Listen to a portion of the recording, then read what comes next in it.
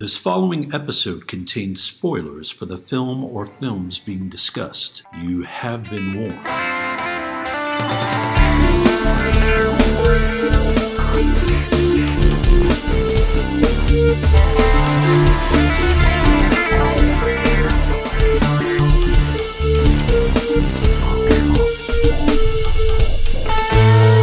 We all remember the big moments in the movies we see.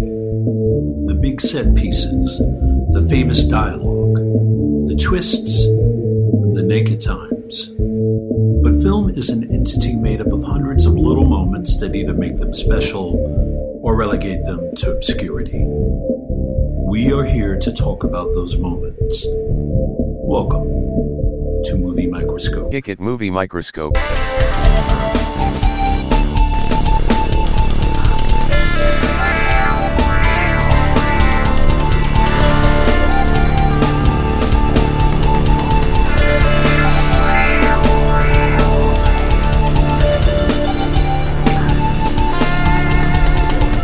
Today's episode is Noah's Cave. Ladies and gentlemen, welcome to the latest Movie Microscope. My name is Nick Nunziata, and I'm your gracious host. Alongside me, the swimmingly infested, shark-changing Tiberius,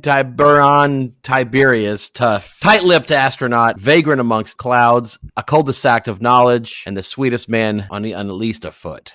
Justin Whiteout, how's it going? Going okay. My son recently obsessed with astronauts. He brought it up coincidentally, but yeah, he had a dinosaur that he got. He named it Neil. Oh my god, I can't wait till you show him the Challenger. I didn't tell him about the Challenger. You talking about the horrific explosion, or are you just talking about the challenge?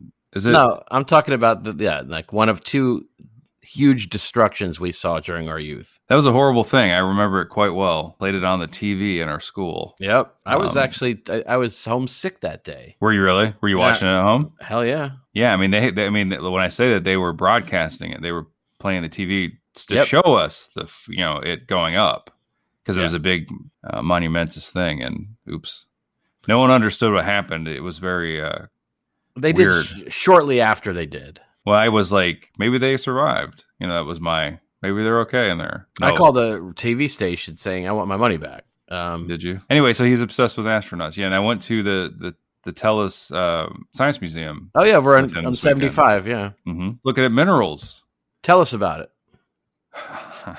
Watched a movie they showed in the planetarium. On the ceiling, and old Benedict Cumberbatch. It was called Super Volcanoes. He narrated it. Nice. And it was horrific. It was just close-up shots of Elvira, and then it was shots of, Christina Hendricks.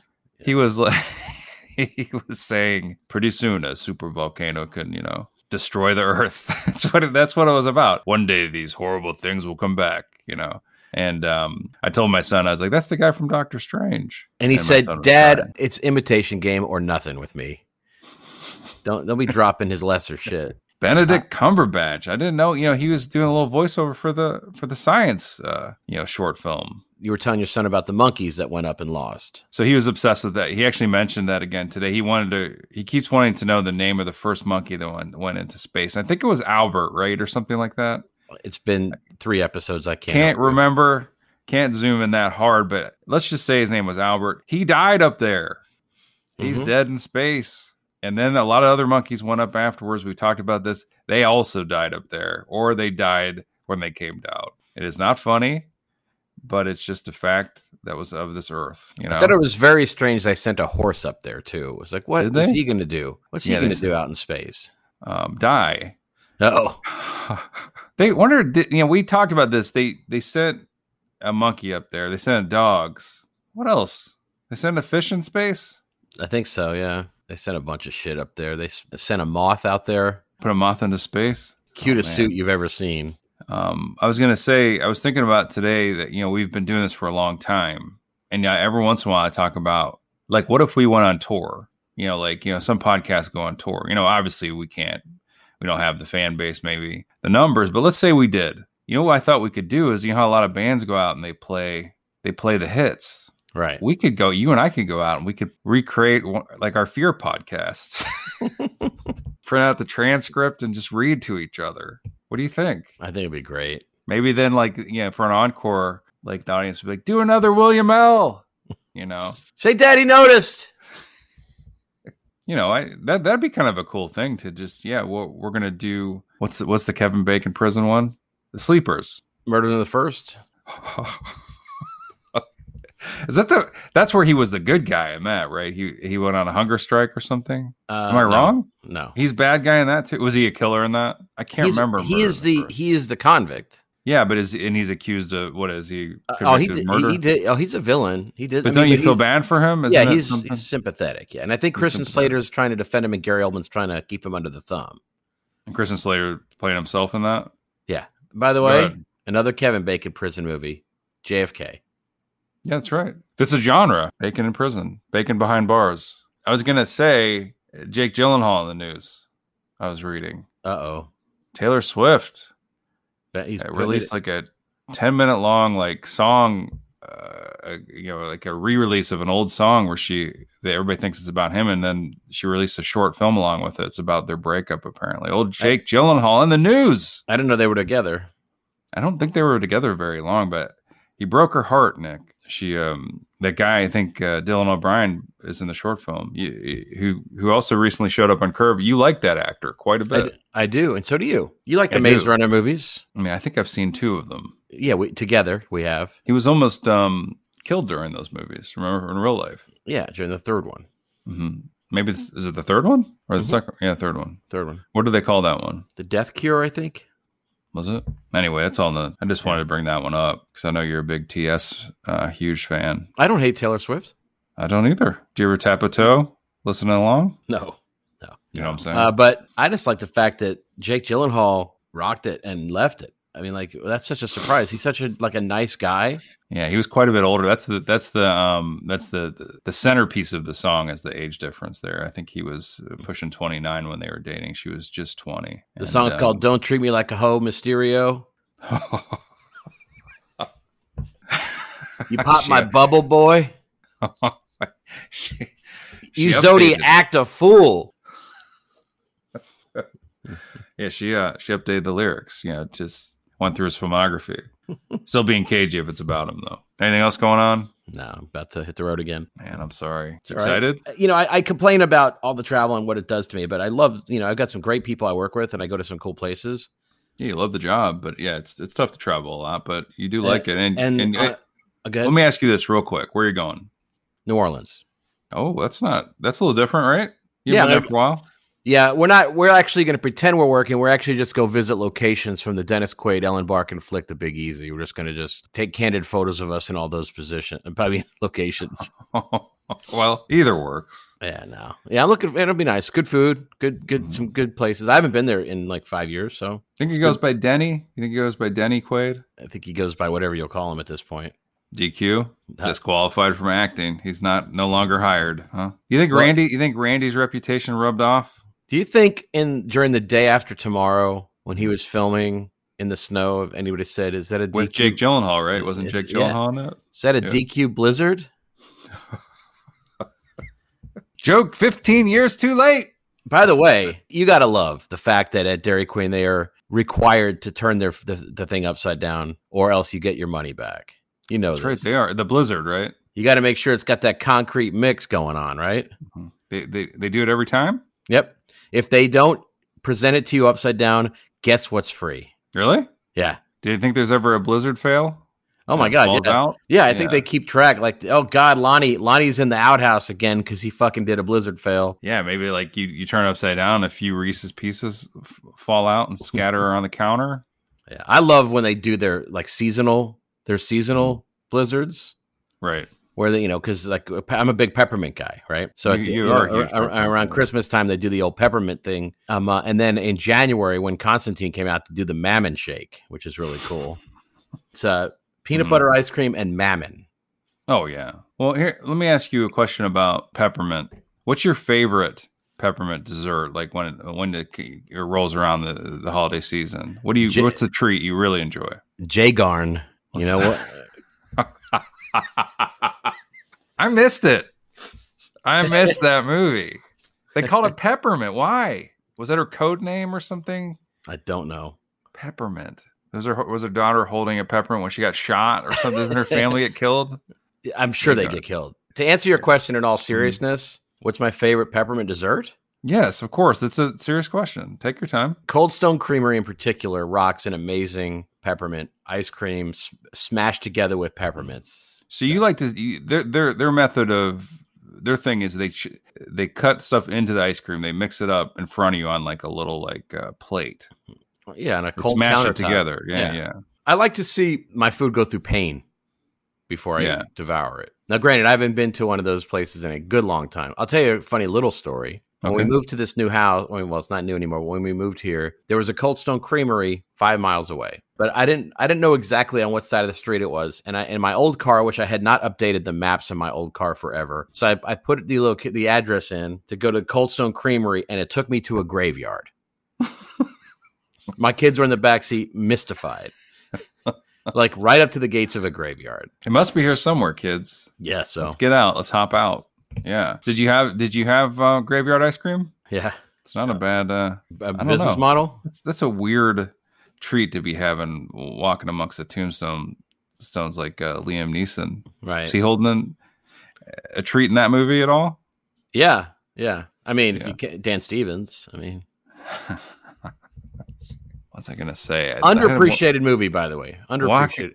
Walk Among the Tombstones, right? Is that what it's called? Matthew Scudder series of books. Right, and you've read some of those. I have. So you're telling me that Liam Neeson played a character named Matthew Scudder? Of course. They call him Matt? No. Matty? That's a good movie. Yeah, you said that. I've never seen it. All right, so guys, we've been beating around the old pubes. It's a movie Microscope. It's a show we zoom in. We watch a film through bristled eyes and barnacle-shaped enclosures and clean off the Rust-Oleum until the midnight comes along. We banish the porcelain, champion the Fugate murders, and swim underneath caverns of gold and steel amidst the wet hairs of Wingshauser's abdomen. Just rope ourselves into a frenzy over the most damned items possible. Watch a film through defeated, smoky eyes. Share it to Lexi, the listeners. So if we were watching Noises Off, we're going to talk about the scene where Christopher Reeve and John Ritter make plans for 2020. Talk about the little moments. And there's a ton of them in today's feature, No Escape. 1994. 1994's No Escape. Not to be confused with the Pierce Brosnan Owen Wilson flick. I know, which came out in 2015, I believe. Now, let me tell you this. Let me just say this. No. This movie is not that old, Nick. It feels older to me. It feels like it's an older movie, like like a late or really early 90s or late 80s in a way. But it's not. What do you say? 96? 26 years old, 27 years old. It's a baby boy. It's Martin Campbell before GoldenEye, for crying out loud, right? It should just drink. It's small. It's tiny. It's little. It's still brand new. I guess it's kind of getting up there. You're right. Well, all you have to do is look at Kevin Dillon and Ray Liotta and realize how old the movie is. Yeah, they look so young. Kevin Dillon has some crazy hair in this movie. He's got some elfin hair. You know what's great? Something happened after watching this movie that really made me happy. And we may have talked about this in a previous episode, but I was convinced that Scott Wilson was dead. I'm sorry, that Stuart Wilson was dead. Mm-hmm. I thought he died shortly after Lethal Weapon 3. No. He still walks the earth. It makes me so happy. What makes me happy is there's a string of films where he plays the big bad, like he plays the big henchman, like Lethal Weapon 3 you mentioned, and he is a weird bad guy. Not in this one. No, he's fun in this, and he's super weird in Lethal Weapon 3.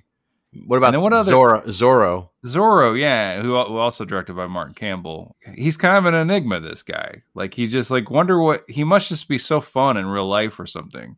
Got to have him in the movie. He doesn't strike me as like a bad guy. Certainly not. And so he definitely got bad guy roles a lot. So they made a huge tactical mistake in Lethal Weapon 3 by just giving him a mustache. I know, that's right. I know. And then he was also in Vertical Limit. Yeah, Martin Campbell. Yeah. Martin Campbell loves this man. He loves Stuart Wilson. And was he related to Scott Wilson? I thought they were brothers. We talked about this. They're not. Weirdly enough, two different Wilsons blew my mind. I believe that Stuart Wilson and they sort of favor each other. They favor each other. Yeah, they do. Bit. Stuart Wilson is British. Scott Wilson is dead.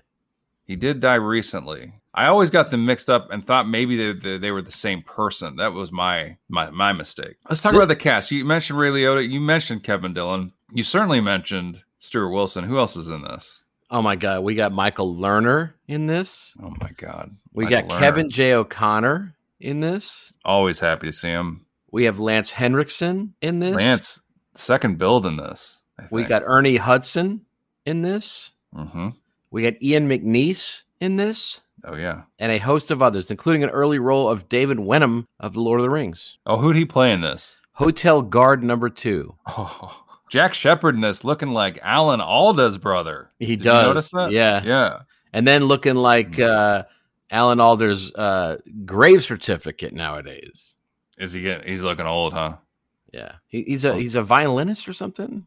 Is he? He does. Alan Alda's kind of a silver fox, man. I think Alan Alda's probably like 80 years old now. Fuck him. He's still cutting a sweet figure. What do you mean, fuck Alan Alda? I hate Alan Alda. How is it possible? He's just a piece of dick. It's a string bean. I do like Bill Hader's impersonation of him, though. Of course. Alan Alda, a humanitarian, Nick. Why do you not like him? Asked and answered. Gives too much fuck for me. Alan Alda, that's a good name, too. It's an alliteration. Let me zoom in. Anyway, so that's the cast. What did you notice when we read all those names, Nick? Masterpiece people? Not a woman in the mix. Oh. This is an all-male cast here. As the IMDb trivia said, no females in this. And then period, it said, then after that says an all-male cast. I said, yeah, we could have just left it to the first one. The first sentence there. First of all, let me. I don't like to be the guy that throws water on IMDb's parade. Female chickens, female rats in this movie. I guess that's true. Yeah. And there's also, I'm sure you notice it, a pissing piglet in this. Oh, believe me, I noticed this. It gets a close-up center shot of a pissing piglet. Is it a piglet or is it just a pig? I don't know. It was a cutie. Oh my God. And it pissed a thick stream straight back. Had to go. Yeah. I noticed. And must have been drinking a lot of water that day. A far cry from the animals in Southern Comfort. I think we experienced them experiencing bodily functions. They got killed in that for real, and I didn't like to see it. I don't mind seeing. I surprised myself. Don't mind seeing a pissing pig. No, man. One of my favorite barbecue joints too. You been to the Piss and Pig? So good. That pig was a cutie, I will say, and it didn't even know it was didn't know it was a movie star. Didn't know it was in No Escape. Well, didn't know that it was just another in a long line of bacon in prison movies. What's the other title of this movie, Nick? Where do we see this, and what's the original title before they changed it to No Escape? Escape from Absalom. Yes. That was the movie that Martin Campbell thought he was shooting, I guess. And then they said, no, buddy, we're changing the title. Nobody ain't coming to see no Absalom movie. It's confusing. It was probably shortly after Rutger Hauer's Escape from Subrador or whatever. And they're like, this is not good. And then Martin Campbell's like, but they escape at the end. They're like, don't worry about it. Yeah, don't worry about it. Yeah. Ain't no one going to make it to the end of this one. We saw it on YouTube. Yeah, I mean, remember there's that scene in The Lion in Winter where it's spring. I mean, people are not going to let it. They're fine. Yeah, we saw it on YouTube. Yeah, we couldn't. Nick has always kind of wanted to do this movie. We couldn't find it, and he discovered that it was on YouTube in HD. Watch the whole thing. So if you guys get the hankering, go over to YouTube and watch it. You'll be one of just over 7,000 people that have clicked that link, as it turns out. It's super Zoom. So it's funny. I want to.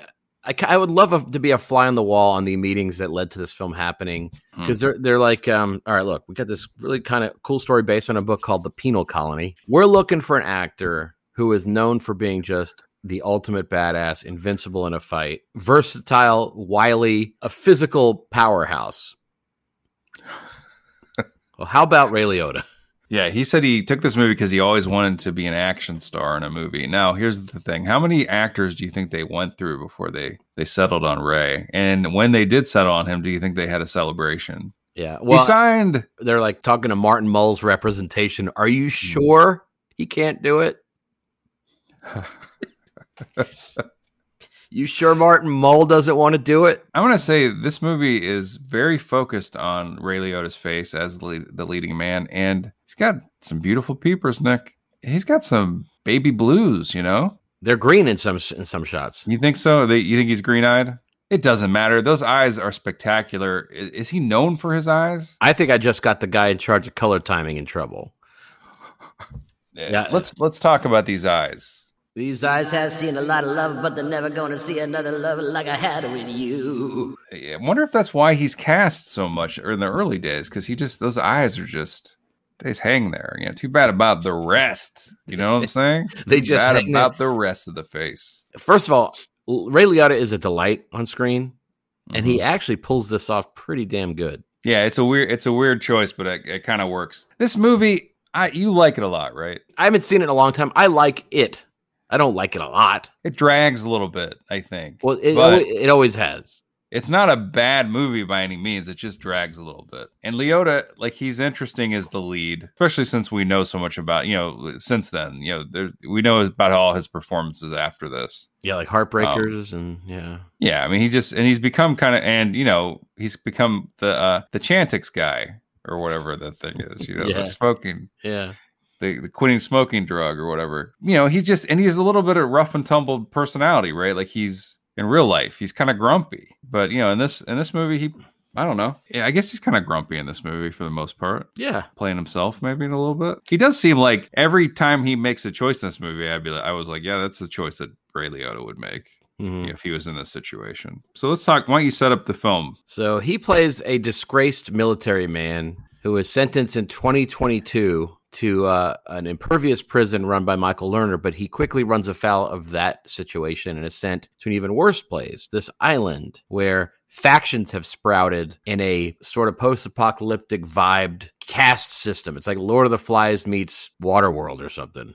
Right. It does look like Waterworld, I'd say. And it's, he's a badass. He doesn't want to be anybody's friend, but he ends up finding a cause, sort of a self-serving cause, but a cause to defend the insiders. It's the insiders or the outsiders. He's in the outsiders. The insiders are the bad guys, I believe. The warring factions here. But you're right. Like, and during the credits of this movie, you see this, maybe this like a military presence on a stage. It's kind of very black and white, I think. And as the credits kind of roll, as they end, the guy at the front of the stage gets shot in the head. And that's Ray Liotta that did that murder. And now, it cuts.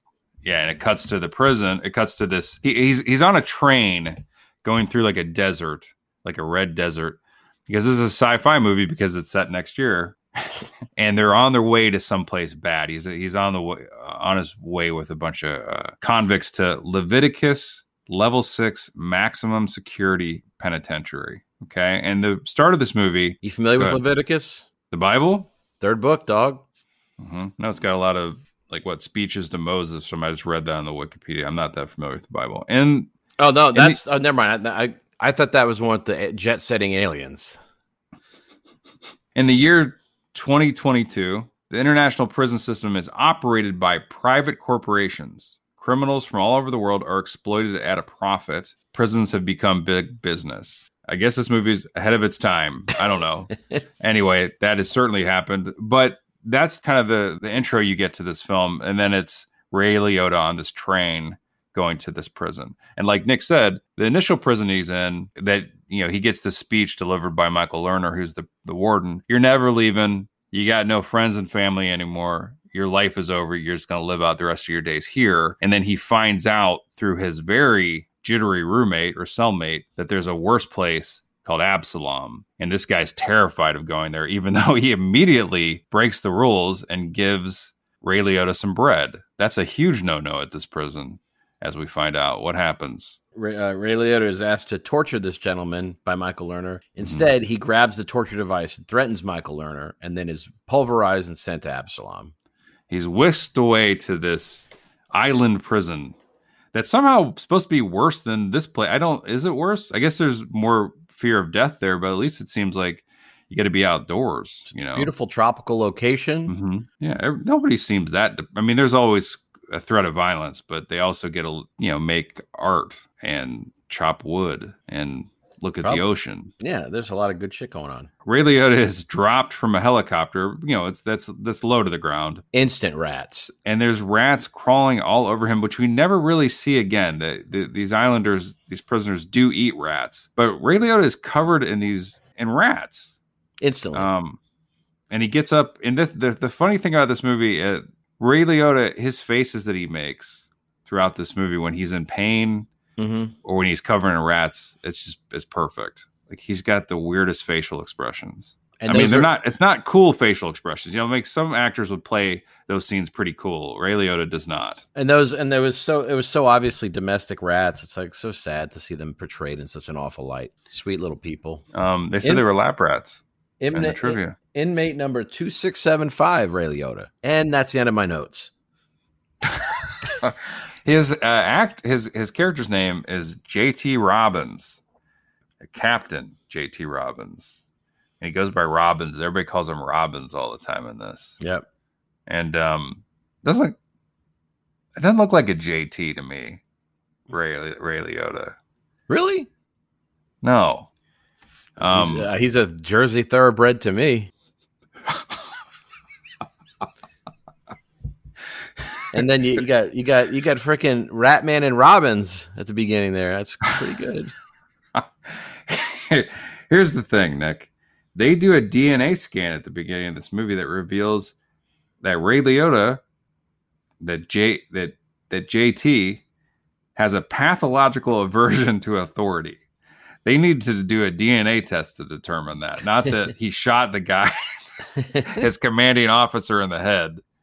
And then he won't listen to Michael Lerner, who lays down the law at the beginning. In fact, just takes him hostage.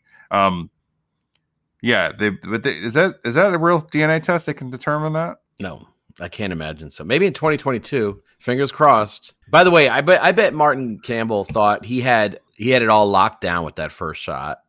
That opening shot of the guy getting, the assassinated 3/4 perspective, the marching soldiers. Very stylish, yeah. He's like, man, I blew people's minds. It's all downhill from here, and there's never a shot like that again in the film. No, but he did a similar thing. Remember in Casino Royale? Doesn't it start off in black and white or something? Yeah, but very stylish. It's the same. It's the same shot. I mean, let's be honest. His whole career is he's just pillaging this. He said that he did this movie because he wanted to buy a house recently. That's revisionist bullshit. It's gotta be. So? Hell yeah. And that was early in his career. He was probably thrilled to get the job. That's bullshit. That's him just dissing a film that's kind of fallen out of touch. Kind of.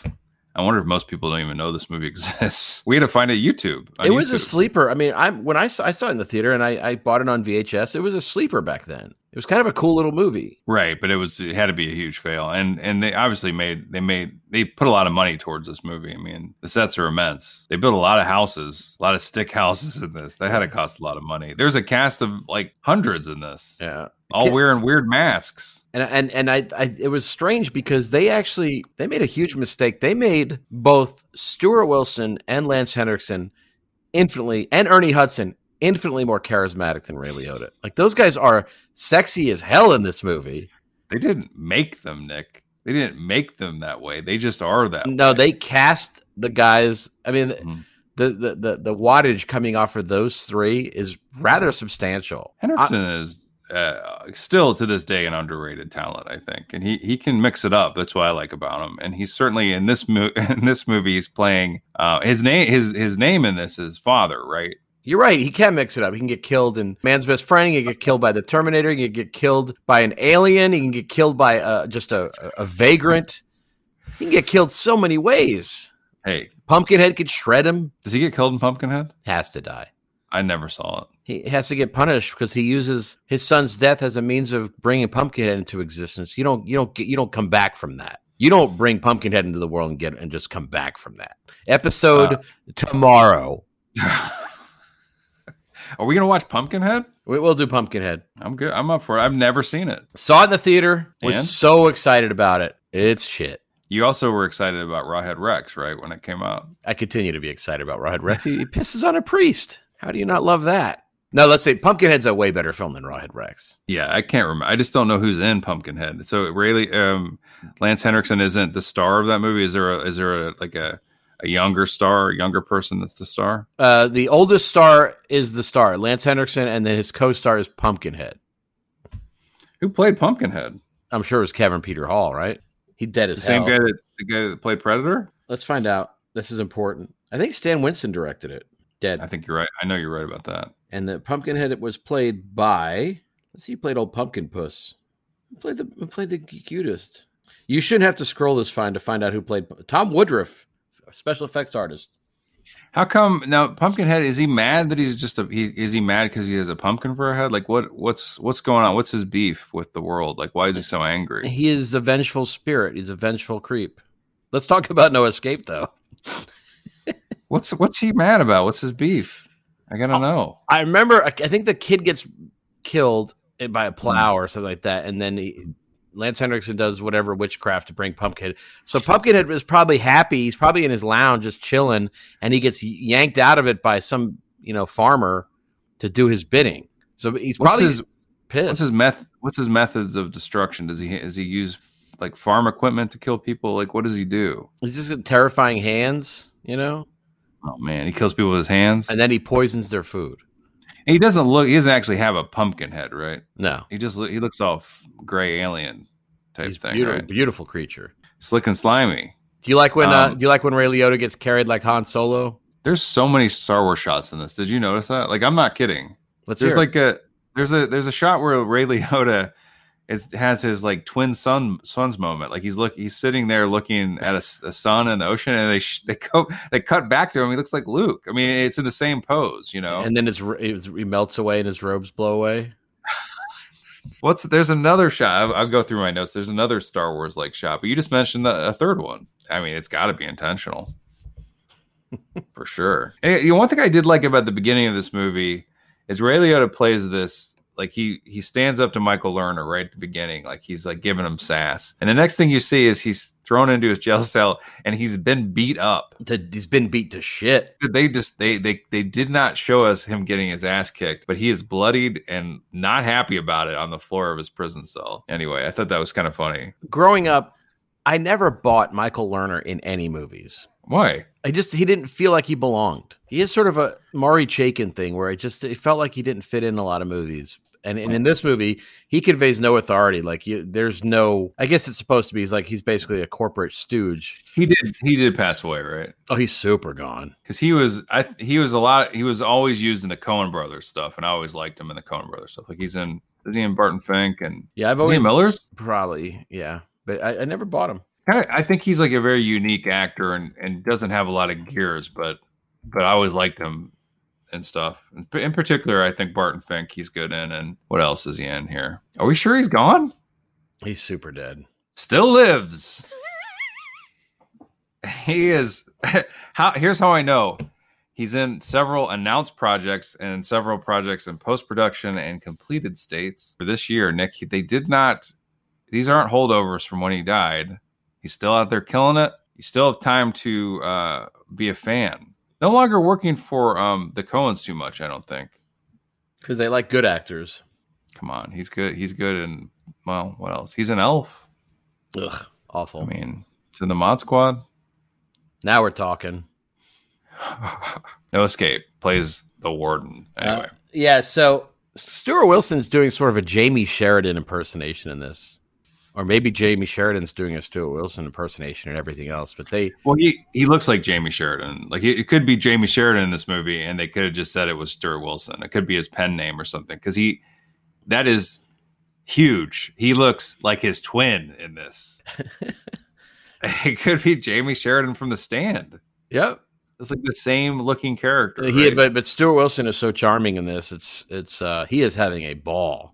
He's eating the scenery. Yeah, his character is wild haired, and he's got this crazy nose jewelry. Yeah, I love it. And he's the leader of this tribe of prisoners that Ray Liotta, as soon as he gets pushed out of this helicopter, he's surrounded by these islanders that are all like kind of disguised in mud, have these crazy masks and spears, and then they take him like Waterworld, like you said, the Han Solo, the Ewoks take Han Solo. Remember, they take him on a stick to their village, exactly like that. Yep. And then they meet that's when Stuart Wilson makes his presence known as the leader. He kind of is like having fun with Ray Liotta, and Ray Liotta's pretending he's having fun too. Like they're cracking jokes. And so then there's a trial by fire. He says, look, Ray Liotta, you could stay here, but you got to battle my badass boy on this weird fan thing over water. That guy had a silly name too. He did.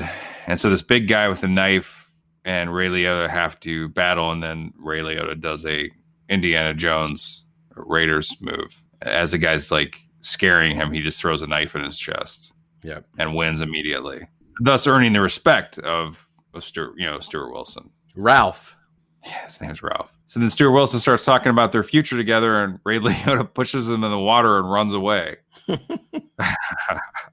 And then the whole group sets upon him. And he's doing some zips and zags through the jungle. He's doing he's trying to get away. He kicks ass in the woods a lot. He does. He kills some people. Godzilla is the movie why I hate Michael Lerner. Why? That was that whole Siskel and Ebert bullshit. So it's not really his fault necessarily. Did he play Ebert or something? Or he was one of those two characters, but it's an awful... I mean, that's a bad movie, and that's a really low-hanging fruit joke, and he did nothing to add to that part. So. I can't remember like what the joke is. So they just Godzilla step on the critics or something? No, I think he's like the mayor. I think the mayor is called Siskel and Ebert. Like there's like two characters, like the police commissioner, and it's... Do they get killed? They get destroyed. Of course, yeah. Ray Liotta gets away. He gets hurt. He gets shot in the leg, and he's stumbling away. And then they sleep dart him. And somehow he wakes up when he hits the water and he's able to survive. He falls a long way and he does not land in a very comfortable position on the water. No, he looks dead, but he's okay. He does fight a little bit before he is knocked out. When he's rescued by a different group from the water. Here's the thing. This is the shot they showed in the trailer a lot, is this guy falling, his stunt double falling down this very high waterfall. I just remember that shot from the trailer. And that really is like the most actiony, stunty shot in this, I'd say. Yeah, there's a couple later on actually, but we see a lot of Ray Liotta's stunt double in this movie. You can tell he's a better looking guy too, which is funny. How dare you? There's a lot of big fights in this, like as far as like battles, like two armies fighting in this movie, but there's just not a lot of action in here, which is kind of surprising, really. Note to the listeners, he's being very generous when he calls them armies fighting. Well, and another thing is they make apparent is when he's rescued by this insiders group, or I'm saying the outsiders group, they tell him they're outnumbered like 6-1. The insiders have 600 people. They have like 98 or something. Yeah, right? But they have the power of arts and crafts. They do. Ray Liotta gets his own room, and on the wall, somebody had nailed some flip-flops up as a flip-flop art. Did you notice this? I did not. I did not. It's your worst nightmare art for you. Footwear is art. Yeah. Flip-flops is art. That's such a... So on my last trip, I get on the plane and the air conditioning's out. Yeah. And I'm pinned between two people and it's hot already. Mm-hmm. And the pilot announces there's no air conditioning. And then I look to my left and this lady slips her shoes off and just props her feet up on her bag. Oh, you got to. It was like a perfect storm of things I don't need in life. And so I pulled a commando. She's dead tired. I gave her an elbow to the old chin, knocked her to death, put a hat on her, flew home happy. Oh, I thought you said you went commando. She's going to take her feet off. You just decided. Yeah. Or for her shoes off. Here's the thing. That's a big no-no. I don't have a big aversion to feet like you do, but that's a no. I wouldn't like that either. There is a grosser thing in this movie than those feet, though. What? You don't know? It didn't gross you out? Let me think. Who could it be? Oh, okay. Is it Kevin J. O'Connor's teeth? No. Damn it. I thought I nailed it. All right. What is it? There's a scene where Ian McNeice sticks his tongue out. And it looks like the Beast Within head. He plays King in this. That's his name. Yeah. He's the guy that is... His role is weird. He's very flamboyant. He kind of welcomes Ray Liotta to the island, but he says, if you get pink eye, you'll probably die. Meanwhile, Ray Liotta is suffering from a arrow to the leg wound when he hears this. He talks about trench mouth. He talks about all sorts of shit. Yeah, he reads them the rules, but he is kind of the welcoming party, and he's a germaphobe, but he kind of tells Ray Liotta what's going on, and soon our hero meets Lance Henriksen, who is really he's the good version of Stuart Wilson to these guys. Yeah. He's the leader, and he doesn't rule with an iron fist. They certainly have rules, but he is a very benevolent leader. It seems until you fall asleep on your job, then he exiles you. Yeah, he banishes you. And who does he play? What's his name? Father. Of course. Well, am I wrong? No, of course. Of course. Yeah, and you have to remember these guys are prisoners. So they all have a sketchy past. They all have committed a crime so high or so bad that they are sent to the worst prison on the planet for life. And so, as benevolent as Lance Henriksen seems, his past is shady. He was a doctor. He had a young wife, as we find out, and the wife died. She started stepping out on him, and she died mysteriously. And he got convicted of killing her with a medication. And at the end of the movie, he admits that he did it. But you still love him. You still love him. Hell yeah. Well, it's, you don't cheat on Lance Henriksen. It's like Shawshank. Pushing up daisies if you do, you know what I'm saying? And I don't feel bad for you. What do you mean it's like Shawshank? Well, doesn't his wife, and then he kills her and goes to prison? He didn't, though. That's the thing, is Andy Dufresne? Yeah. He didn't really do it. Isn't that correct? He didn't really kill anybody. He just got railroaded for it. What are you looking at me like this? You remember this? Am I remembering it wrong? He says he's innocent. Yeah, maybe he is. Is Dufresne a fucking killer? Is he a wife killer? Is this what's happening? That movie cannot be a beloved film if he's really a killer. No. But I mean, what did Morgan Freeman do? Why is he in that prison? Oh, he deserved it. Go red. He did it. He did some. Yeah, he deserves it. He fucked up. Yeah. So you mentioned Kevin J. O'Connor's teeth. Wasn't it a joy to see him show up? I love him. I love his voice. I love him so much, and he's funny, and he's always so. His presence is always so welcome in film, I think. And he lives in almost everything good. Like he lives in the Stephen Sommers movies. He lives here. It's just nice to see him. Yeah, he plays in this movie. His character he's like a scavenger, and he's always trying to barter for Ray Liotta's footwear. Then he's like, look, you don't have to give him to me now. I'll trade you for him now, but just sign this document for when you die. I get to have your shoes. It's very important to him. But he finds like a lot of stuff that washes up on the shore, or stuff that they get the bad guys get drops by the warden that these outsiders don't get. And so I think that they scavenge some of that stuff too. And he's got a little buddy that he works with for a while. Yeah. It looks like a time bandit, one of his friends. Let's talk about Kevin Dillon now, because he's playing Gil Bellows in this. He's playing. Yes, he is. He's playing Larry Romano. Larry Romano in Lockup. Playing Larry Romano in Lockup is perfect. He's playing a guy who he's following Ray Liotta around the compound like a puppy dog, which pisses old RL off.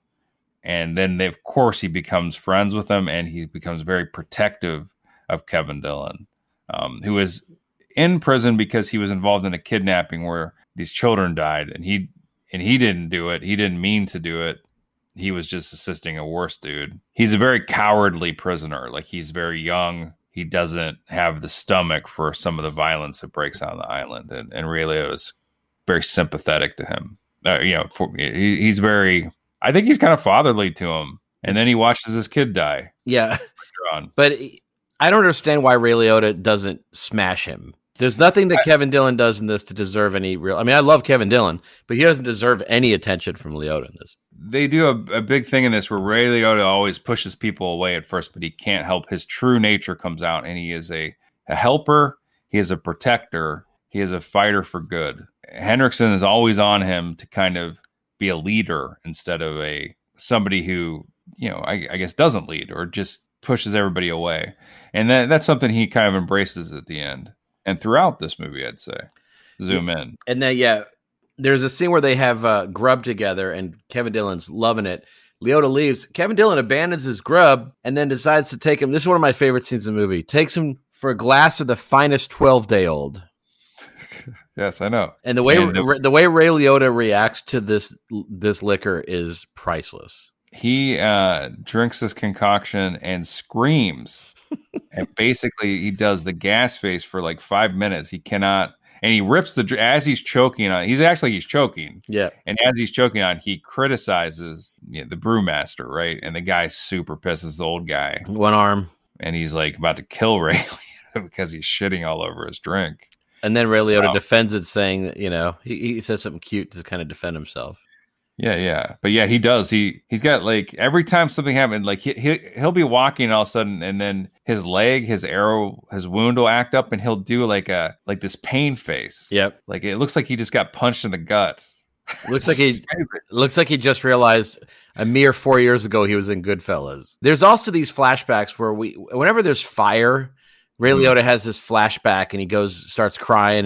He starts crying all sad and shit. And he has PTSD. Yeah. Oh, is that what it is? No, but that's what I know. That's what it is. But that's how they're absolving him of his sins here. Like he killed this commanding officer because that guy. You say Absalom? That guy had commanded him and his guys to bomb, I guess, a village that they thought were bad guys, but it's just women and children. And they're, Ray Liotta's like, they just want to get their numbers up. We're losing the war, he can't get over it. He says he's going to get back. This is a weird thing though, is he wants to escape this island because he can't live with, what he did. And he wants everybody to know what really happened. I think it's strange because you think he would already have been, that might've been his defense as he got thrown into jail. Like, here's what really happened. And no one gave a shit, or believed him. Did you find it far flung? The idea that sometime between like the 90s and 2022, somebody would have been sent to the military mission that was bogus with unnecessary collateral damage. So let me ask you this question real quick. What did you think about the scene where they have to tell you that Ray Liotta knows his end, like he knows his mechanics? And he has to say stuff like flaxum and cornstalk. Like he could use that to fix this engine. Because what's happening, and he doesn't know, even though there's no escape from this island and they're surrounded by water and there's gunboats, I don't know how many miles away, waiting for them to try to swim. There's sharks in the water. Some of these crafty outsiders they're crafting these kind of submarines to kind of make it, these to bounce off, because they have satellites kind of like watching the waters and stuff, just to go on to slip under radar for them to escape. And Ray Liotta is like, he doesn't know about this plan, but he starts to piece it together. He sees some night action happening. Anyway, he's a genius with the mechanics, and they give him some very awkward dialogue. Cornstarch or like something like cornstalk, I think, to prove it to you that he knows that his nose is shit, Nick. Yeah.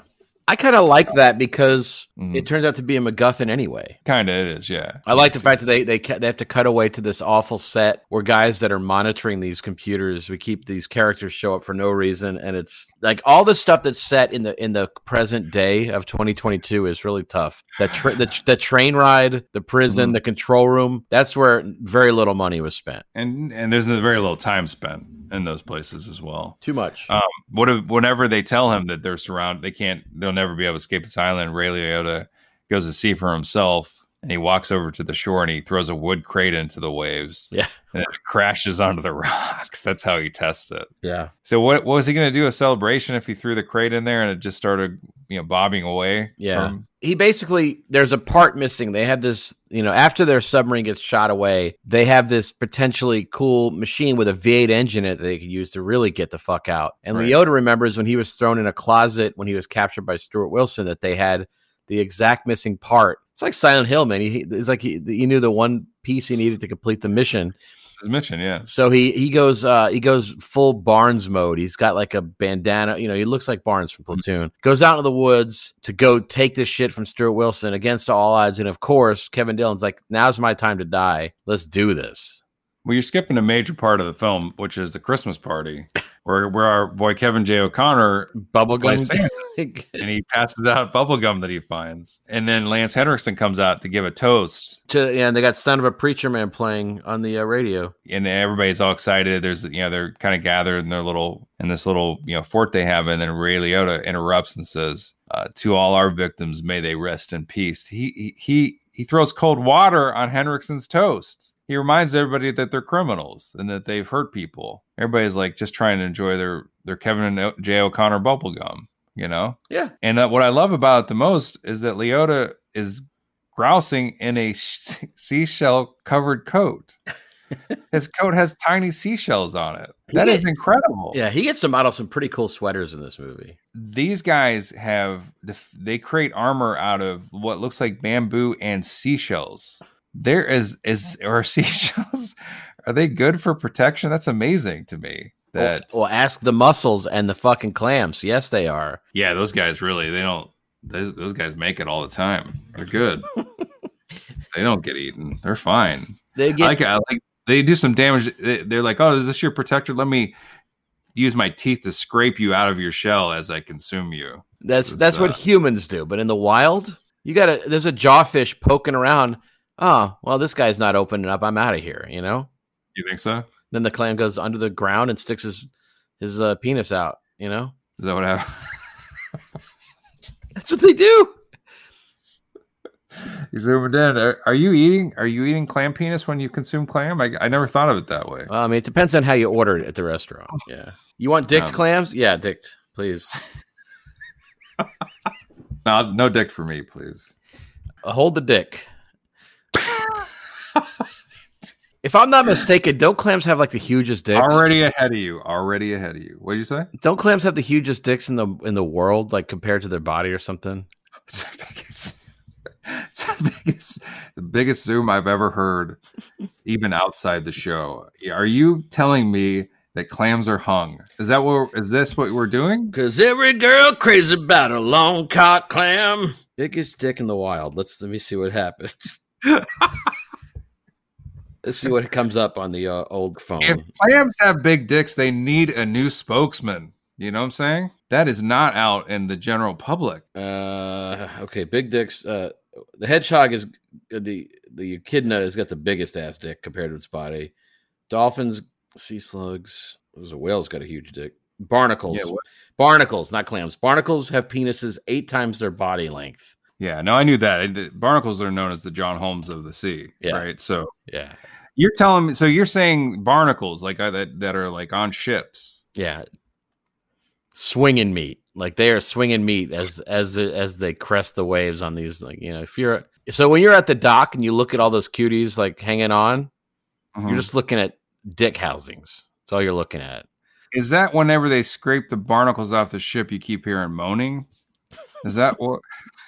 Yeah. Is that how they get off? They wait to be scraped off a ship? Yeah. Yes. Here it comes with the paddle. Yes. I didn't know that, Nick. Well, thank you. That's maybe the huge zoom. So what I would like to do is set up an HD camera underneath the dock and then watch these 8 times length dicks flapping out as they fall down from the dock, you know? Mm-hmm. Like no, so and clams aren't. Is that? I mean, clams? You know what? I apologize for not looking at the size of a clam's dick. Let me get back onto the old search engine. Get your glasses on. Get those reading glasses on. Put them to good use. How big are clams' dicks? Really looking. Smithsonian Magazine says, "Can you please call it penises?" Why is it not loading? Yeah, fate has intervened, I think. Geoducks. There's a penis-shaped clam. Interesting. Oh my god, I fucked up. Are they not even like they don't have a gender or something? No, there's a guy that sticks his dick into clam pots. All right, never mind. Well, the internet, they thought they knew what you wanted. Maybe they're right. There's a clam that looks like a dick. So I see what you're just saying. Look up, like listeners, look up Geoduck. It's not gonna violate any sort of covenant, but you'll see a weird ass weird. That's a strange thing you were dialing up there. Not for me. I'm sure your phone's used to it, man. It's just another Sunday for me, to be honest. So they show up yeah. I know you were really caring about that Christmas sequence, but I'm really more interested in. Well, that's the thing is that you also skipped over the first attack. As this is happening, their party's attacked. They lose some members by the bad guys, and then Lance Henriksen's almost killed. And Ray Liotta saves him and from the baddies. Here's the thing: we do realize at this point that they have a informant. The Outsiders have an informant with Stuart Wilson's crew. Correct. And later we find out Stuart Wilson has an informant. No, Michael Lerner has an informant. Oh, is it Michael Lerner? I thought. Oh, it is Michael Lerner. You're right. Yeah. Darn, I can't zoom in that hard. Can we please excite ourselves by talking about this journey through the woods with Kevin Dillon now? Go for it. So he infiltrates this village, but of course, Kevin Dillon is captured. Of course. Well, Kevin Dillon, yeah, and he wants to come along, and Ray Liotta says, you can't even kill anybody. You're so wet behind the ears. It would be useless to me if you came, and you would get killed. Kevin Dillon doesn't listen. Immediately gets captured. And then what happens? He's put in a weird he's put in a weird sock. That's the most memorable thing about the movie to me is like that shards of glass neck thing that Kevin Dillon's wearing. But the best thing is Stuart Wilson comes out and is calling him an adorable boy and is just drenching him in like just adoration and cuteness, and it's sort of creepy, but it's not. And Ray Liotta has infiltrated the ranks like Lando Calrissian in Return of the Jedi. Keeping the Star Wars theme. He disguises himself and he kills some of the dudes in the periphery. Like he double arrows somebody. He shoots an arrow through two necks at the same time. Yep. And he's like he's scrapping around the outsides, like killing people, throwing a knife at one guy that was like kind of drunk. But he's disguised himself as one of these, which is not hard. These guys look like actually the Outsiders. You ever know that band, is it the Polyphonic Spree? Yeah. Remember those guys? They're like horrific. Like the band had like 25 people in it and they dress like kind of hippies. And that's what Liotta's crew looks like. That's what Henriksen's crew look like, that band. It's hard to root for them when they're looking like that. A little Gogo Bordello too. You got to throw them in there too. A little bit. Yeah. See, Liotta has to create a distraction to rescue Dillon, who has this like glass shard necklace around him, and they're trying to hit his leg so he'll fall into it, so he'll slip and it'll gouge his neck. Mm-hmm. And Liotta blows some stuff up. Everybody moves to see what the explosion is, and he rescues Kevin Dillon, or he thinks he does. But what really happens? Just like when Jabba comes out of the darkness after Boushh is freed from her prison, right? Or Han is freed from his prison by Boushh. Mm-hmm. Stuart Wilson emerges, and the two are pit in a gladiatorial combat, like an Attack of the Clones, or like Luke with the Rancor, right? Yeah. But unfortunately, Stuart Wilson lays down some rules here that Kevin Dillon and Liotta, father and son in a way, much like Darth and Luke in a way, and Klieg and Owen. That's a tough choice because Liotta doesn't want to die. Kevin Dillon doesn't want to die, and they're friends. But Stuart Wilson throws one knife in there. Kevin Dillon goes for it, and then he says, and he grabs it. And Liotta's kind of evading him. It's easy. Kevin Dillon can't fight. He can't scrap. Right. And Kevin Dillon says, "Kill me," and then rescue our friends. And so Liotta says, "No problem." And he does. Kevin Dillon sort of impales himself on the blade. But there is the slight fact that there's 200 people that are also there. Yeah, you can't. There's no way they can get out of this. It's brutal. Yeah, and then what's even more brutal? Stuart Wilson, as he's about to behead the winner, Ray Liotta, says, "Don't worry, Kevin Dillon's not going to go to waste. We're going to eat him for dinner." Mm-hmm. We're going to have. He says that, which I thought was a weird line. We're going to have Kevin Dillon for dinner. He won't go to waste. So Liotta, he escapes this guillotine, this beheading because of the traitor, of the informant. The guy helps him and he runs away and he runs back to camp. The informant does a good deed and is shortly after rewarded for it. Yeah, he gets beheaded, but that's the thing. Ray Liotta runs back to camp just in time to find out that Lance Henriksen has cancer. Lance is all of a sudden on his deathbed. And it's weird how he finds out, because Ian McNean says we can call him Cance Henriksen now. And he says, Lance is like, "Look, you got to stay here. You got to lead my people. Nobody knows I'm sick, and you're the true leader." And Liotta's like, "Look, he's not a joiner. He doesn't want to lead. He wants to escape." But Henriksen's like, "You're the only one that can do this." Mm-hmm. And Liotta storms out. But he always takes a moment to make the right decision, but he does. And so the plan here is, they know they're going to get attacked. They know that they're outnumbered, so they're going to leave.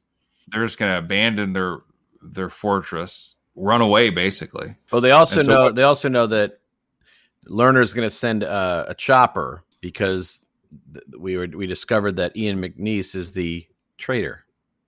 So yeah, that's the thing is, as this plan's starting to hatch, they find the Alan Alda's lookalike dead by a blown up submarine. And then it's like this. Yeah, it's like Owen and Beru. It's like the Lars Homestead. Luckily, he had been clutching a cross that this king, this king character Ian McNeice was carrying around. So they know it's him.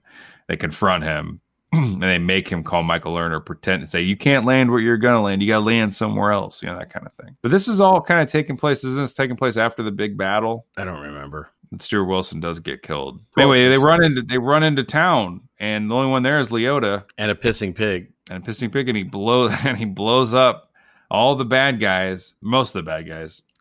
And then, Stuart Wilson survives to kill Lance Henriksen, who, much like Obi-Wan Kenobi, sacrifices himself. He gets cut down in front of Ray Liotta. Mm-hmm.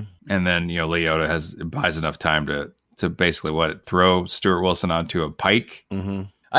Ernie Hudson is so good. Yeah, obviously, he's very charismatic. He said he wanted to do this movie. I read some trivia about why he wanted to do this movie. He made a movie before this that was tough, and he was like, "This movie, at least I'll be out in Australia making this. It'll be kind of fun." Was Congo before or after this? God, it's a good question. I think it's before. Congo's 95 or 94. Ernie Hudson in his mid-70s still looks fantastic. Looks fantastic. He's in his mid-70s. Looks fantastic. Yeah, constantly, I think kind of an underused actor. I'm sure he'll be in that new Ghostbusters thing a little bit. A little Winston Zeddemore action. Mm-hmm. But yeah, he was having a lot of fun in this. And Liotta says, because Henriksen dies in this confrontation with Stuart Wilson, and Ray Liotta's he said he wanted you to be leader. That's what he told me. He kind of lies to him. And Ernie Hudson's like, great, I got to lead everybody on this prison island. Sweet. And then they fly away. Yeah, so then they commandeer Michael Lerner's helicopter, and they get away, and they leave King and Lerner to the remnants of Stuart Wilson's group. Yeah, right? The last shot is actually on Michael Lerner, not on Ray Liotta, which is it's almost like the end of Deep Rising, where they're on the island and the sounds of the forest are threatening. Right. I like it. It's a fun movie. It's kind of a. You can recommend it. I mean, I think it's well made. It's just it's kind of reminds you of a Mad Max movie or Waterworld, and those movies are a lot more exciting than this, I'd say. But it's not a bad movie. No, and it's actually it's got a great tone. It sticks to its tone. It has a lot of tropes that are familiar from post-apocalyptic and from prison movies, but this is kind of a sleeper. And Ray Liotta, seeing Ray Liotta playing that kind of role, it's pretty much the only time he did something like that. It's kind of fun. All right, look, so you're in a thatch hut and you hear a whirring sound because somebody built the old tattoo parlor in the arts and crafts village of Lance Henriksen's family there. Mm-hmm. So you got to put something on your bod. I wonder if there are any No Escape tattoos out there if someone's a super fan. Yeah, of course. So I've got a Ford logo. You took mine. And Calvin is pissing on that Ford logo. And then the pissing pig's pissing on Calvin? Hell yeah. Is that what's going on? Yep. I got it. I got it right above my neck. I got a permanent tattooed bruise on my arm. Ian McNeice, when he's getting... He does, when he's threatened by Ray Liotta at the end, he's getting held down by him. They show his bare arm, and he's got a real bruise on there. It's gross. And it's big and angry. And I'd get the same bruise. I would get the perfect representation, that perfect recreation of that bruise on my arm. Man, the super fans are going to lose their shit when they see you at the mall. Yeah. I'm going to show that off. It's a weird one to show off because everybody maybe think it's a real bruise, but I'm I have to explain to them. You ever see a No Escape starring Ian McNeice? And you go to your tattoo artist, you're like, I want a king bruise. And so where the crown of thorns kind of injure your scalp? No. Look, the film's ended. Credits have rolled, but it ain't over, dog. The stinger. Another long movie, by the way. This is over 2 hours again. It's an hour and 56, right? No, it's over 2, I think. It's a bargain. This is the extra scene during the credits, right? The stinger. Air traffic control says we have a helicopter coming in from the west. Have they activated their the clearance code? No, shoot it down. Who gets away with Leota? I know Kevin J. O'Connor is on that. Yep, and so is the guy that made the booze is one of them. The old guy, the one-armed guy. Yeah. They cut back to that pig. He somehow survived the whole settlement blowing up. He lived. Yeah, he's taking a shit now. Did he shit on his balls?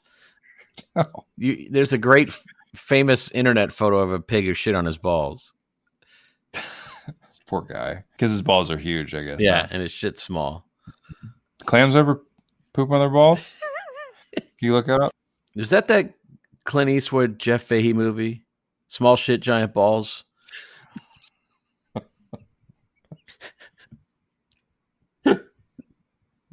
Close. All right, you've been given the financing to greenlight your own sequel to No Escape. Escrow has fallen into a pit, and you are good to go. What's the storyline? You think they ever talk sequel before this came out? Yeah, they were excited about the footage coming back. Yes, I think Leota signed for like a 9-picture deal after this for like in the No Escape realm, and the pig signed for a 9-picture squeal. What would a sequel be? That's interesting. The remnants are they're rebuilding while they wait for news upon Ray Liotta's success, right? Mm-hmm. And they're like, you know what? The Marauders have been deteriorated. They have fallen out of rank and they're in disarray. Some of them have even come over here to join us. That's how crazy that is. We're in a pretty good spot. The new warden is a lot less an asshole, and he's not sending crazy shit at us. So let's take a day off. Let's go to the beach. So they go on a pilgrimage to the far side of the island where there's a beautiful beach, and they're like taking their clothes out and sunning out, getting some salty waves and just looking beautiful. Mm. And then, sure. And then one of them looks over to Ernie Hudson. He's like, "Holy shit, Ernie, you just got real old." Oh no! And Ernie looks at him and says, "Oh shit, you got old too." Oh no, they're all old as shit now. Oh man, I didn't know this is set in the same world, huh? Yeah, they got old. It's prequel to old. Yeah, mine would be, I would just do a direct sequel for sure. And it would be Ray Liotta gets back to shore, back to the mainland, back to America. And he's like, oh my God, you guys got to listen to my story. Because this is a big thing that Henriksen wanted him to get the word out about this place, how awful it was and how, horrible of a thing that was happening to the prisoners. He wants to get that message to the world. So Ray Liotta goes on the Today Show and he's like, guys, you're not going to believe it. Rapists and murderers are being tortured on an island. And so no one cares. And so Ray Liotta had to get a job at Kinko's. And that's the real prison, honestly. Can't we agree? The 95. Yeah, he's getting his 1-year anniversary certificate. He's like, shit, I should have mentioned that I bombed that village that was not.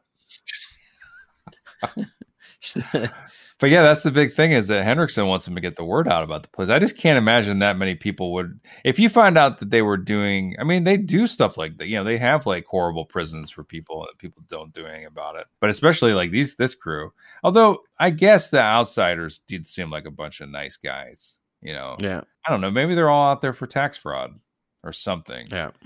They make it seem like that they're there for just horrible crimes, Yeah. Well, it's in 2022. Who knows what they consider a horrible crime? Corporate prisons, they're looking for people to incarcerate. They got a quota. Right. This guy was texting while in the parking lot, sort of driving. Absalom. Right. That's the thing is like you don't find out what people are there for the most part. But the people that you do find out why they're there are murderers. Yeah. So you're going to assume the rest of them are kind of doing bad stuff too. And no one's in there going, I'm innocent. Yeah. They got the wrong guy. They sent me to Absalom. I shouldn't be here. Nobody's kind of protesting. Ray Liotta's like, your homemade beer is really strong, but I appreciate your moxie. He's like, I am the East Area rapist. Spoiler. You're given the financing to have your own business associated with No Escape. How do you spend that hard earned? There's only one product in my mind right now. Let's hear it. Liotta soda, 100%. And so his face on a can. That might have to put that through marketing actually, but let's the Liotta soda. The flavors would be based on his movies, and then this one would be the No Escape grape flavored version. No Escape grape soda. I was going to say that the chemists in the labs are just trying to make the soda taste like this movie. Oh. I like No Escape grape. Let's go that route. That'd probably sell better. And what was some of his other films that you could represent through soda? Something Wild Strawberry. That's not bad. Yeah. Is he on Unlawful Entry? Yeah. Or what's the one he's in? Yeah. Killing Them Soft Drink. Yeah, you could do this all day. I won't even be able to come up with one. But I get the Liotta soda. Ray. Such a great, there's not a whole lot of actors named Ray. Am I right? Ray Romano. Ray Liotta. Right. Oh, we would have to put out a special edition in the name of the king of Dungeon Siege Tale. Oh my God, he was in that. Yeah, he's not in a lot of memorable films. Like every once in a while pops up in a classic. Oh, Hannibal. That's a great movie. Yeah. I think he was in Heartbreakers. He was, yeah. He's kind of funny in that, actually. So was Gene Hackman was in that. Yep. And they all got to act. They pinched themselves because they all got to act with Jennifer Love Hewitt. That's right. I'm going to go along a similar route with mine. Okay. Because Clooney, had his liquor company, made a bank. Sammy Hagar, Ryan Reynolds got aviation. I know that the guys from Breaking Bad had their booth. So Ray Liotta's not going to miss out on that party. A celebrity liquor? Are you kidding? So he's got his shame tears party punch. Because there's a lot of scenes in this movie where he is ashamed and tears start flying out. Yeah, you bet your ass Martin Campbell gathered them tears. Right, so they teamed up with a low rent beverage company. They got they mixed some amaretto with some coconut milk, a little absinthe, some Frangelico, and then Ray Liotta's shame tears. Made it a little apple brandy maybe, and then, sure. And they brand it hard on like they kill it. It's a shot of Ray Liotta, like looking all determined, about to go fight off Stuart Wilson. 120 proof. I think it's a good idea. And these are like the idea of people getting trashed to Ray Liotta's shameful tears. I think it's pretty cool. I thought you were gonna create an edible Kevin Dillon, like a full body representation of Kevin Dillon that you could pull apart and eat, like a gummy Kevin Dillon or something. Those guys are gnawing on him anyway. But no, I like this. I have time to slip in my Ray Liotta impersonation? Let's hear it. The bad guy in this is called Merrick, right? Just like in The Elephant Man. Hendrickson's trying to get Liotta to help him. He's like, all right, I'm going to take out Merrick for my own reasons. Because after that, I'm Gan. He always Liotta. The best Liotta there was Karen. Come on, Karen. Goodfellas, right? Yeah, nailed it. Yeah. So look, you've been inserted into the movie of No Escape. You're a character in this biz. Mm-hmm. What shape does your performance take? That's such a good question. What character would I be? I'm an executive from the record label sent to Absalom. Apparently, our little royalty thing dinged when an unauthorized play of Son of a Preacher Man by Dusty Springfield. So I'm coming with the full force of the record label. Right. Pinpoint who's at fault. Because guess what? There's a worse island, and we capture the culprit, take him to that even smaller island. You could walk from one end of the island to the other in about a minute. That's what you get when you fuck with Dusty Springfield. The music rights ain't no joke. Yeah, I mean, they're squeezing every nickel now, especially. And Michael Lerner had an asterisk. He said, "You'll never leave this island, except don't play copyrighted music on the island." Or absolutely not. Yeah. Yeah, not in 2022. You don't. Ray Liotta he'd have to escape from a whole different hell, I guess, in that case. Well, he's not it wasn't him that was playing the song. I'm saying that maybe that could be a future thing, or maybe all the characters are just paranoid about crossing that that bridge, and that's why they're singing like Jimmy Crack Corn, all their rights free hits because they're so paranoid. And then when someone puts on Son of a Preacher Man, they just piss their pants. Well, they see the helicopter land with the music, the record labels. It's a big music note on the side. Yeah, and then the guy gets out and they're like, John Jacob Jingleheimer Schmidt. His name is my name too. Yeah, what are you talking about? That's our favorite song. My character I'd be a guy that was kind of trying to keep Michael Lerner's character sharp. Like the warden sharp, and just trying to get him and just asking him, any question I could think of that involved a person in history, an actor, anybody with the first name Michael. Michael Lerner constantly just knows every answer. Like, this guy just knows, man. Knows all about Michael Lerner, he just knows. And I can't trip him up. And then, that halfway through, maybe Martin Campbell, his name is the warden in this. You can't keep improvising this character, but I think it could work. Trip up the Michael learner. He can't be tripped up. He knows everything there is to know about Michaels. His favorite subject, Michael. Okay. So, not unlike the characters in this movie, you're on an island. Floating at sea all these many years. You've been gathering debris from various films. And now it's time to take something from No Escape. I know. I felt at home watching this film because we've talked so much about our islands. And I think we would do an okay job here. I mean, I'm going to answer honestly and just I'd take that seashell decorated coat of Leota's. And just that blue coat that he wears. They have like on the shoulders these tiny little seashells like decorating the shoulders as he's serious acting in this, as he's like having serious scenes. When he had his PTSD scenes, was he wearing the seashell covered coat? I hope, yeah. So I would take that and that clanks and clicks and clanks when you put it on, which is kind of comforting. And then maybe if you get bored, you can kind of listen to your shoulder and hear the ocean. Real ocean, not far away, but and then you listen and you hear Caribou Queen, and then the record executive shows up. No, wrong ocean. I'm hearing the wrong ocean in my seashells. I'm going to say it. I'm going to zoom in. When seashells click together, when you kind of tap them together, it's a satisfying feeling and sound. Yeah. Don't you agree? All right. I'll throw it out there. All right. What about you? Ray Liotta's on the beach with his damn thing, and you're like, he's conked out. Oh, he's sleeping? No, he's got that shirt on. I mean, I'm going to go practical too. I'm taking those those little three hens, that were hanging around the village. So 2 hens in Hendrickson. Carrie hen he worked with. Yeah. Hey. And I'm going to carry them hens around my island, if you know what I mean. I'm going to carry them. They're going to lay eggs for my food. They're going to make cute clucking sounds, and they're going to, strut around the island, like looking at everything like in a cool way. And every once in a while I'll grab one and take it into my room, like cuddle up with it, get warm with the hen, hug its body.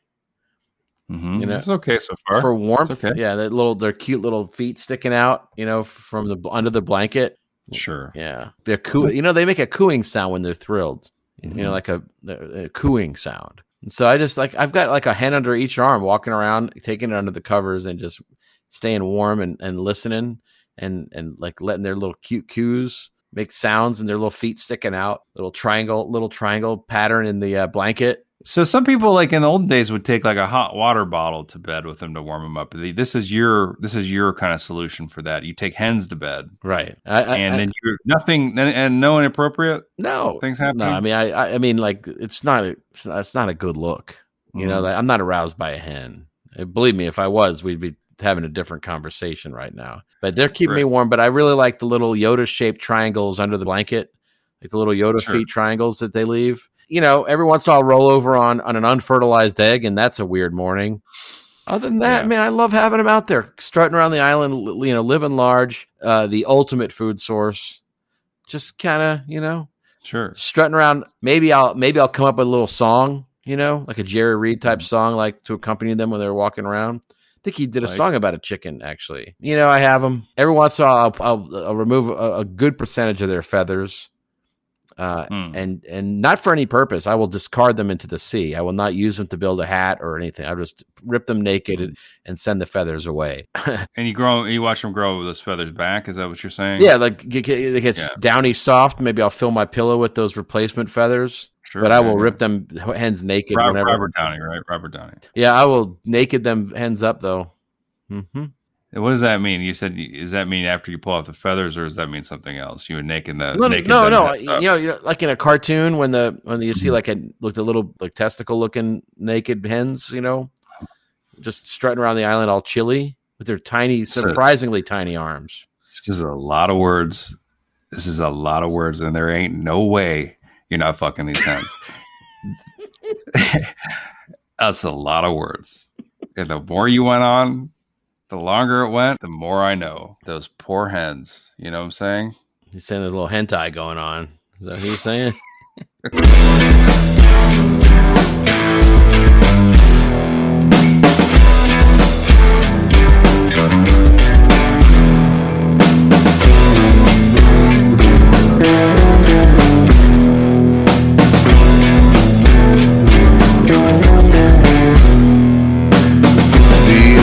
Constant thing, the uneasiness,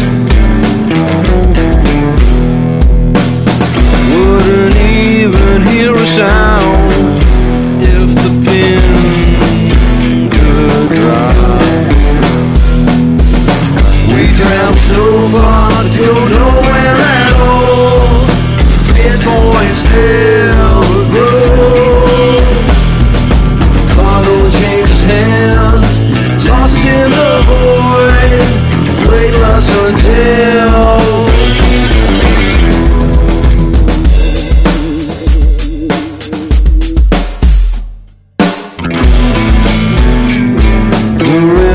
of time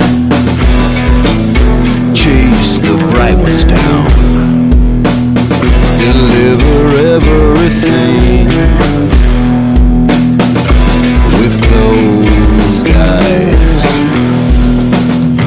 We traveled so far to go nowhere at all. Pinpoints never grow. Cargo changes hands, lost in the void, we lost until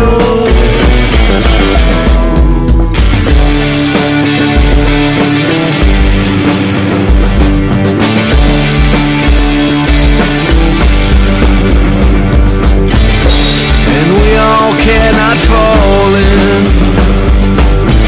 Space freighters calling.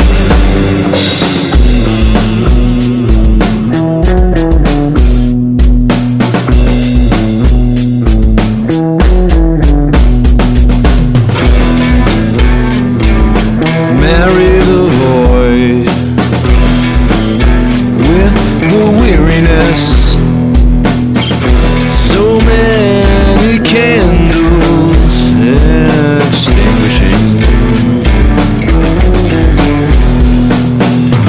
We traveled so far to go nowhere at all. Pinpoints never grow. Cargo changes hands, lost in the void, weightless until